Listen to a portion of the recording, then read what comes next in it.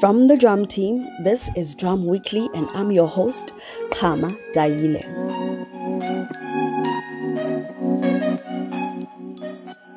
This week, we speak to South African female rapper Gigi Lamayne on her new album, Mermaids and Stuff. The award-winning rapper has come a long way from being the 16-year-old writing poetry and performing on small stages. She shares her journey of growth and healing with us and gives us insight into her spiritual calling and how it inspired the project. My calling was discovered, I think I was about 11, but nobody was sure about what was happening with me until it started again about 2 years ago, where there were just a lot of things happening in my life.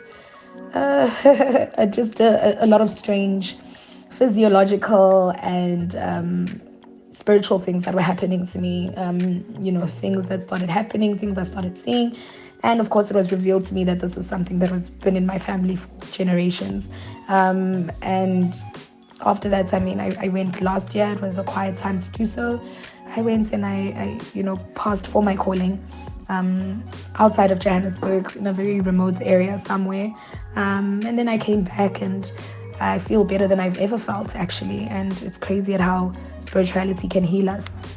My life before the calling was very empty. I always felt that there was a sense of purposefulness that I was not exploring. And I needed to know that side of me, It just felt like there was something that I should have been doing that I wasn't doing. And intuitively, I was just so ahead of everybody else around me. I've always had a nurturing spirit. I thought it was about my star sign. I thought it was about so many other things. But, before then, I think I lived a very purposeless life. And afterwards, now I help people. I help people a lot. I see different things. I help people fix their adversities and what they're going through. So that sense of purposefulness feels absolutely amazing. After the calling, I had the biggest spiritual awakening.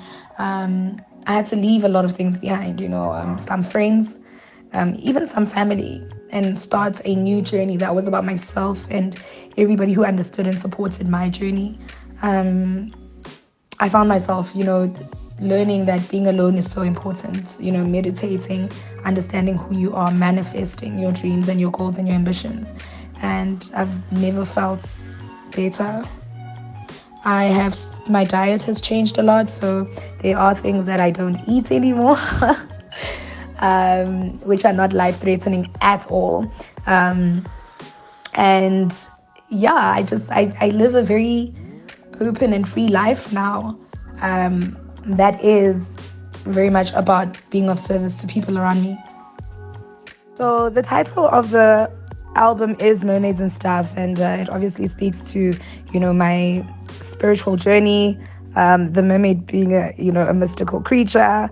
But I think the features were also very strategic in a spiritual sense, as well as in a social sense. We don't see many female artists featuring a lot of female artists as well. For me, Nadia Nakai is somebody people have wanted me to work with for the longest time, and I think with her and I, we were just waiting for the time to be right and for one of us to approach the other, and I think that has happened. Sho Majozi as well is such an icon for the album, and for young women across the world, really, who look up to Africa as a yardstick of creativity and music. Nomuzi as well. Musli, people have wanted to hear me on a song with her. And of course the boys, specifically boys who are delving into Afro beats and who would like to explore what African music would sound like on a global scale. So Manu World Skoda, Scooby Nero, Sheta, Rosary from Tanzania as well. We've got Ifi from Nigeria, Stanley Now from Cameroon. Absolutely, absolutely amazing.